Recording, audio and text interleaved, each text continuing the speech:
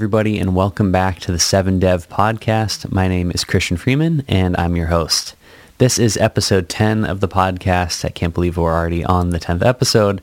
And to celebrate, I have kind of upgraded my setup, and you can see that if you're on YouTube, this is now in video format. So you're here with me in my filming studio, which I just kind of outfitted with some sound panels and all kinds of other stuff, as you can see in the background.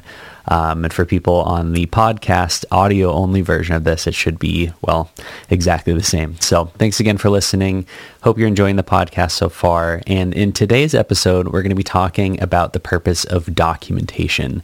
This is a topic that's really near and dear to my heart. Over the last 4.5 years or so, I've been working as a developer advocate at a company called Cloudflare, and I've spent a lot of time writing documentation. And so in this episode, we'll take a look at everything you need to know to be a better technical writer and write good tutorials, good documentation for your code. And I would say that in general, writing is a skill that is super underrated for developers, and it's something that I think all of us could get better at. And in this episode, I'll hopefully give you some tips and sort of demystify the process. And I think even if you're not someone who writes documentation, all the time, it's something that you'll find really useful, hopefully. So let's jump into it. So the first thing that we should cover is, why does documentation even matter? I know it's not the most exciting topic, but I think it actually has a ton of value in teams that are trying to move quickly or move efficiently, and particularly move safely.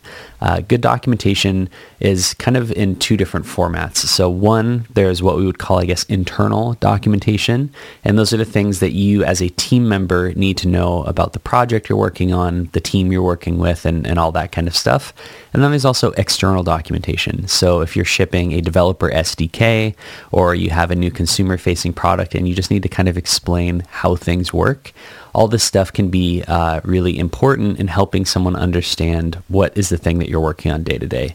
It's easy to spend 40 hours a week, 50 weeks a year working on a product, but if you can't explain what it does and can't do it in a way that helps people kind of get up and running, whether that's with working on it or using it, you're going to have a tough time. And so documentation really matters in both those perspectives. We'll cover the internal stuff first because I think it is kind of easier to talk about, and it's not as complicated as external documentation, which can take a ton of different formats. But both of them are super important, and depending on where you work, you may encounter a company or a team that's really good at internal and external documentation. You may have a team that's good at one but not the other. It really depends, and a lot of it comes from the top down, a sort of company-wide belief on how these things should be done as a really great way to make sure that the quality is there, because it can easily just be one person that really cares about documentation, but if the rest of the team does not, well, then you're going to have a tough time. So in the case of internal documentation, the way that I've always approached this is in kind of varying sort of levels of importance. So first, the thing you need to understand is, let's say that I'm a new teammate, right? I've just joined the front-end development team, and I'm getting up and running with whatever code base I'm working with. I think the most important things for internal documentation are sort of in order. One, team processes. So this is things like, how do we do code review? What kind of external stakeholders are we working with? And say, in a front-end development team, you might look at things like, what are the back-end APIs or back-end services that we work with? What are the things that we depend on? How does our project get deployed? Does it have some sort of CI process? Where could I go and look at that? And what are all the sort of logins that I might need in order to access that stuff? That is kind of, I think, what you'll see in a lot of places as sort of that week one document, which is when you're joining a team, what is all the information you need to know to be successful in week one? As you move into month one, or maybe month 1 through 3, that's where you get into code review and sort of how do we write code here? What is our sort of style guide and things like that? And all of that stuff is, of course, super important.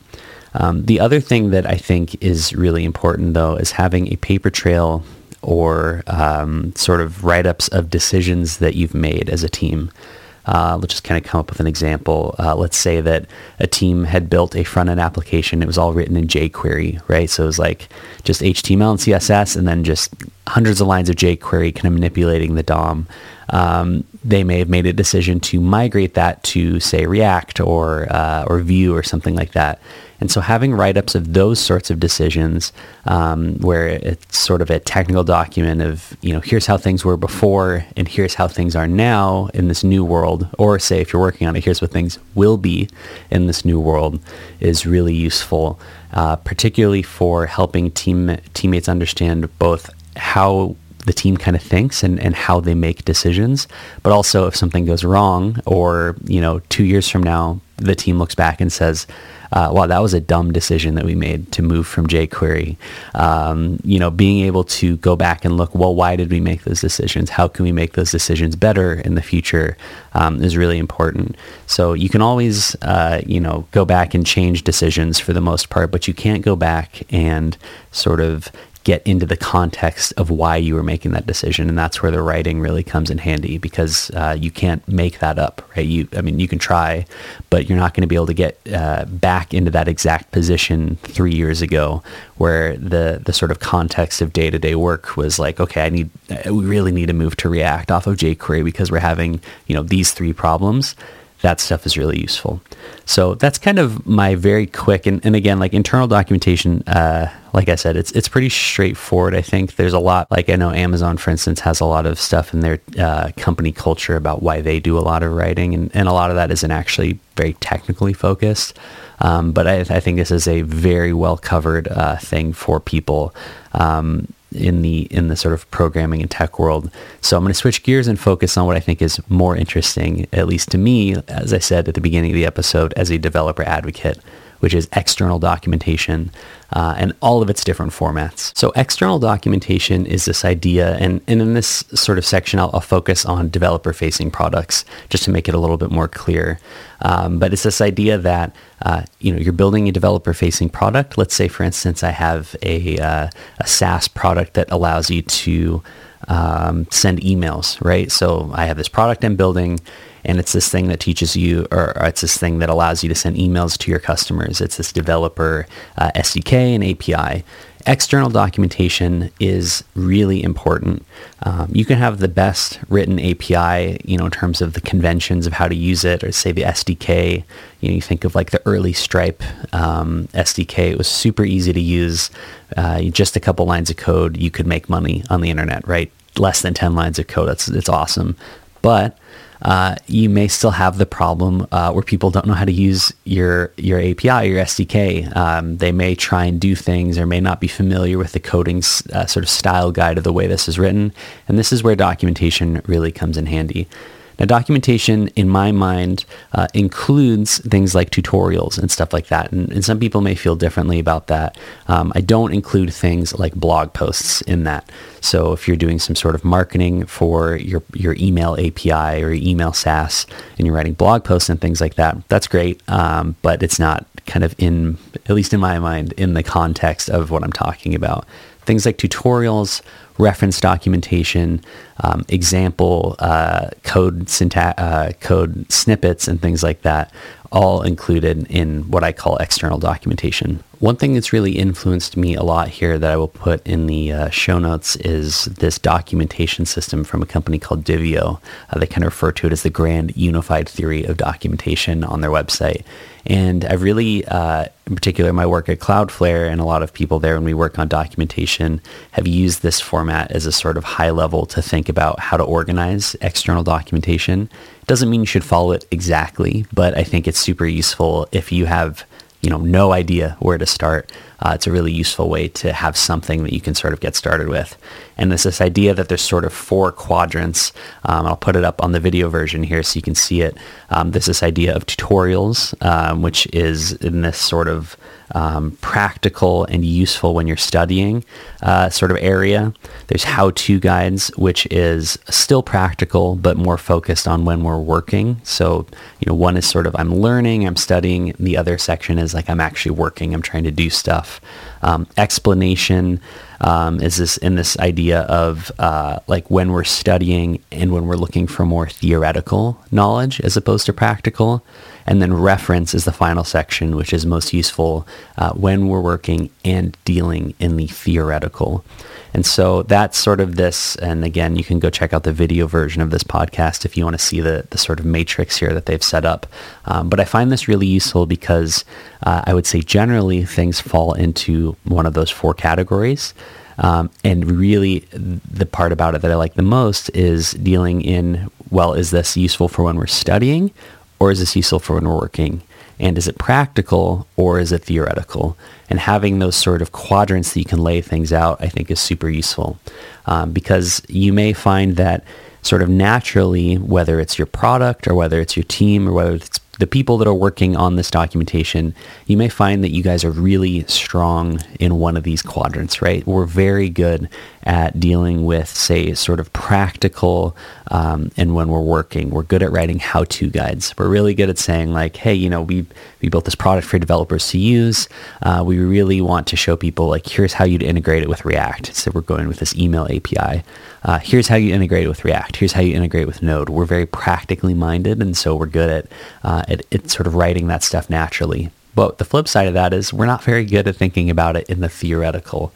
We're not very good about covering it like what happens when you're studying as opposed to when you're working. And so that stuff, the explanation side of it, which is like, how does this API work?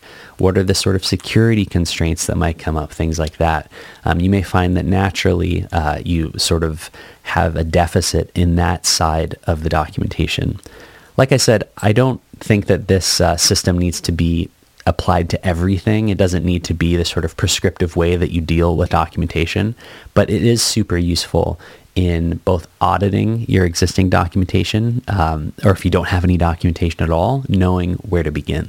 And so I think that this system is really great. Again, I'll put it in the show notes and you can check that out. I found it super useful in sort of understanding how to deal with documentation and how to get started. Now, I want to tell you about a couple examples of sort of real world documentation in my context as a developer advocate, where I spend a lot of time writing documentation, just sort of some stories and some anecdotes about how good documentation can make things better.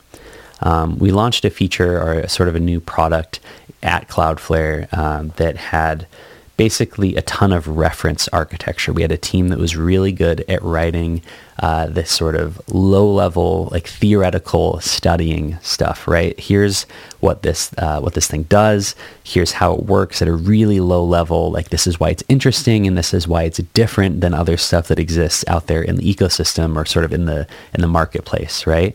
But again, kind of going back to the idea of like, where's your team naturally good at this sort of stuff? What that meant is that it launched with no practical kind of get your hands in, get dirty with it, and kind of understand how to get started with it, right? This tutorial section, which is sort of studying and practical. And so as a developer advocate, what I did was take that sort of theoretical stuff, that explanation section of it, and convert that and use it as sort of a foundation for a tutorial, which is more practical studying, right? I'm going to walk through this. I can read the sort of theoretical stuff and say, wow, this is really cool. This is really interesting. How do I actually build something with it? And so applying a sort of practical, here's an idea for something you could build with it, here's how to do it, was a really useful way of unlocking for a lot of people, myself included, who are maybe more like, I need to be working on stuff, right? I need to be like hacking on it and actually writing code in order for my brain to understand it. I'm less of a reader and more of a coder, I guess, or just naturally, I don't find that theoretical stuff as like interesting as actually being able to work with it and see what it does in sort of my my toolkit, right? But being able to do that stuff and write the tutorial for it was really useful. Now, the flip side of that is that, say, for instance, we launched a new product and all it has is how-to guides. We had a product that was sort of the opposite of that we released, that I spent a ton of time writing how-to guides for before it launched. So we had probably a dozen how-to guides. Here's how to deploy this framework. here's how to take this static site generator and build stuff with our product using it. So there was like a dozen of these how-to guides. And we launched with that. And for certain types of people, that was great because they really wanted to just get into it, kind of like how I am, right? Get started immediately working on it, deploy a React project, deploy a Next.js project, all that stuff. But then there was a lot of people who had existing projects already. They had an existing React site and they were considering switching over to using our product. Because we didn't spend as much time thinking about the sort of theoretical studying side of it for this product, where say someone has a React project that's been being deployed with this other tool for 3 years. They know very intimately like all the details of how things need to get deployed, what constraints they ran into with this other provider, and what sort of things we would need to cover in order for it to be a switch that would be worth doing for them. Being able to go and look at sort of explanation content, which would say, here are some of the constraints that we have in version 1. Here are some of the limitations. Here are some of the limits, the features that we have. Take environment variables, for instance. Like, do we support that? What kind of encryption do we have for it? Just an example off the top of my head. Having that stuff available, which we did not at launch, or at least not to the extent that people needed it to be able to do that theoretical studying stuff, was not the best way to do it, right? Or at least it was something we can improve on in the future.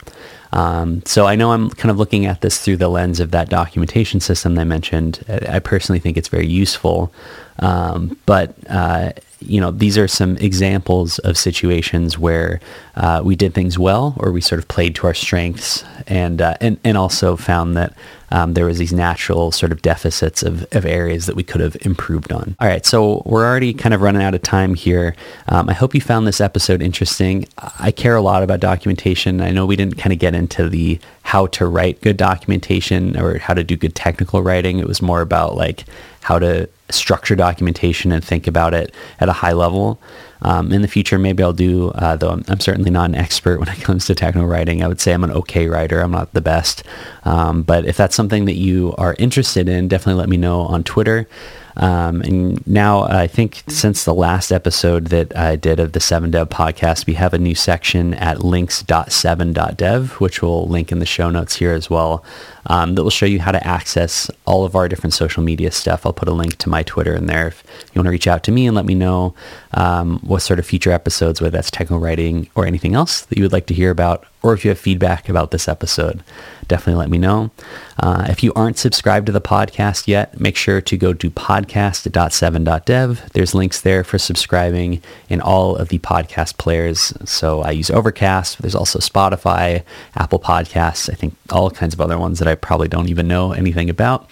And then also make sure to check out on YouTube and Instagram and TikTok. We have daily or sort of daily-ish videos on programming, new courses and things like that. And then finally, 7.dev is our blog where we write stuff, a couple times a week on all kinds of programming topics. We recently released a getting started guide with HTMX, which is doing really well right now. A lot of people are reading that and finding it useful. So definitely check that out if you're interested. And thanks so much for listening or watching if you're on the video version. And I'll see you in the next episode. Thanks.